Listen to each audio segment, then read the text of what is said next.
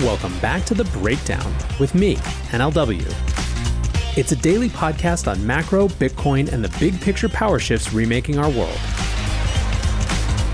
The Breakdown is sponsored by Nexo.io and produced and distributed by CoinDesk. What's going on, guys? It is Saturday, April 3rd, and that means it's time for the weekly recap. Now, before I dive into the recap, I hope you enjoyed the replay of my interview with Cathie Wood from last October. Obviously, in Bitcoin terms, it has been an absolute century since we had that conversation. But because of the long Easter weekend, CoinDesk was technically off Friday, and we had to put in a replay show. And I thought so many of you have joined the community since January, since the end of December, since even February, that I thought it would be really cool to go back and replay one of these interviews with one of the most interesting, profound, and successful investors of the moment. So hopefully you enjoyed that. We're actually going to have more folks from ARK on the show in the coming months. But let's move back to the weekly recap. When I was thinking about this week, it was extraordinarily clear to me what the main theme was. I don't know that I've ever seen a week in my entire history of Bitcoin and crypto that had such an insane density of mainstream moments. Let's start last weekend. How many people popped on Saturday Night Live expecting to see Pete Davidson ask a Treasury Secretary Janet Yellen, played by Kate McKinnon, what the hell's an NFT? We discussed it a little bit on the show earlier this week, specifically around the question of whether this was in fact not just a mainstream moment, but instead a top signal. I would encourage anyone in the context of any discussion about top signals to separate price from culture. There is certainly some interesting evidence that there is at least a cooling off in NFT prices. Bloomberg reported earlier this week that the average daily NFT volume had gone from about 19 million a day around Beeple's Christie's auction to about 3 million a day this week.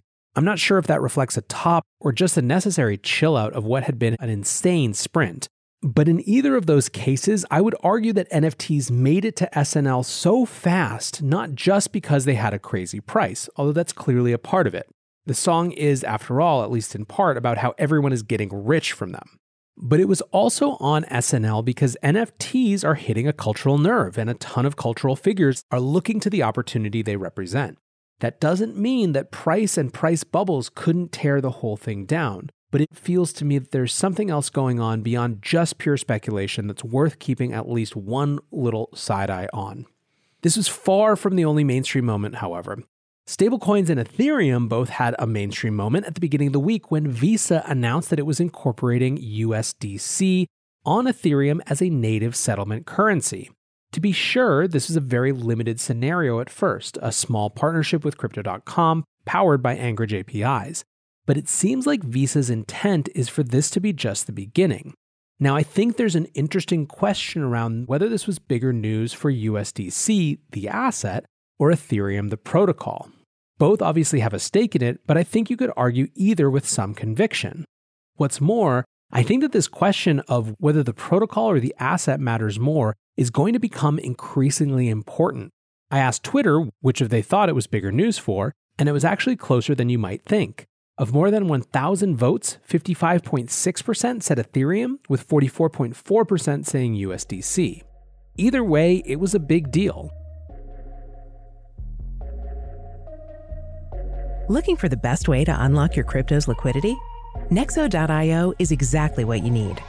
Borrow against your digital assets at just 5.9% APR. Earn passive income with yields of up to 12%. And swap between more than 75 market pairs with the instant Nexo exchange. Try the Nexo wallet app to get the whole 360 degrees of crypto banking. Get started at Nexo.io. Next in this parade of mainstream moments is the one that is probably biggest in terms of our long-term sense of how crypto goes mainstream. This, of course, is the announcement that PayPal would be rolling crypto checkout, i.e. paying with crypto, to its network of 29 million merchants, starting imminently. In a statement, the CEO Dan Schuman basically said that although trading and speculation and long-term hodling had been the primary drivers of crypto action so far, PayPal was convinced that it was time for this industry to get into commerce. Now, this effectively obliterates a long-standing FUD that you can't use your Bitcoin to buy anything actually important, especially when you combine it with other things we're seeing like Tesla accepting Bitcoin for vehicles or the Oakland Athletics and other sports franchises dabbling with Bitcoin. And of course, there will still be a ton of people who don't want to part with their hard-won coin, me for one. But the fact that they can is still huge, and the mechanism for enabling that matters as well.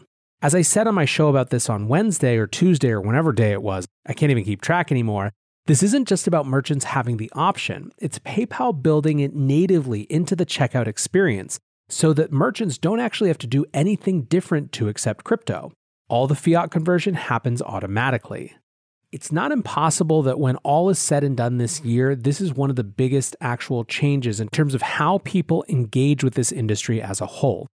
Now, with all of this, it's almost like the institutional Bitcoin folks felt like they weren't having enough of a news week themselves.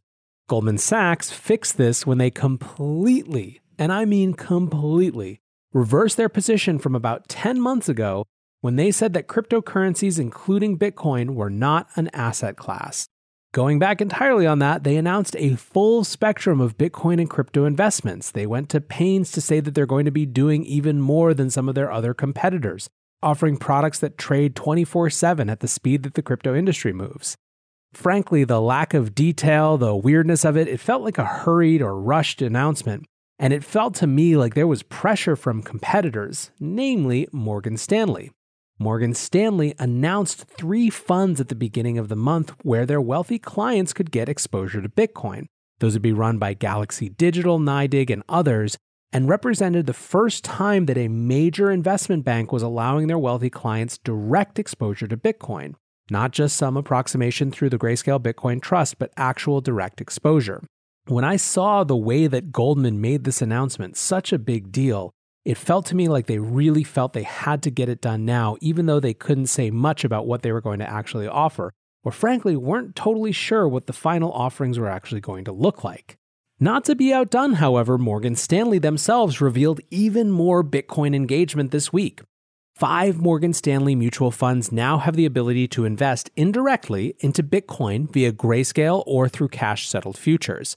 The Institutional Fund, the Institutional Fund Trust, the Europe Opportunity Fund, the Insight Fund, and the Variable Insurance Fund can all invest up to 25% of their assets into BTC. Now, regulatory filings did not indicate whether any of them had already made investments, just that they could. And, by the way, if you're interested in this, Morgan Stanley is currently hiring for a crypto and blockchain lead analyst. So, just to recap, we've got NFTs on SNL. We've got 2 major announcements about payments technology. We've got institutional Bitcoin creating an arms race between 2 of the biggest financial firms in the world. These are all mainstream moments. And then, of course, there's Chipotle. Chipotle is giving away $100,000 in burritos and $100,000 in Bitcoin in a game they're calling, cleverly, Burritos or Bitcoin. It's inspired by the former Ripple CTO Stefan Thomas, who lost the password to a hard drive that had $387 million worth of Bitcoin on it. The game involves a rescue mission to crack the code of a digital wallet. 10,000 players will win a free burrito, 50 will win 500 in Bitcoin, and 3 will win 25,000 in Bitcoin.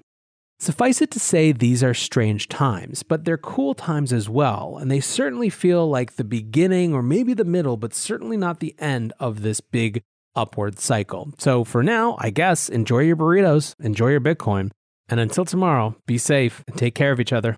Peace.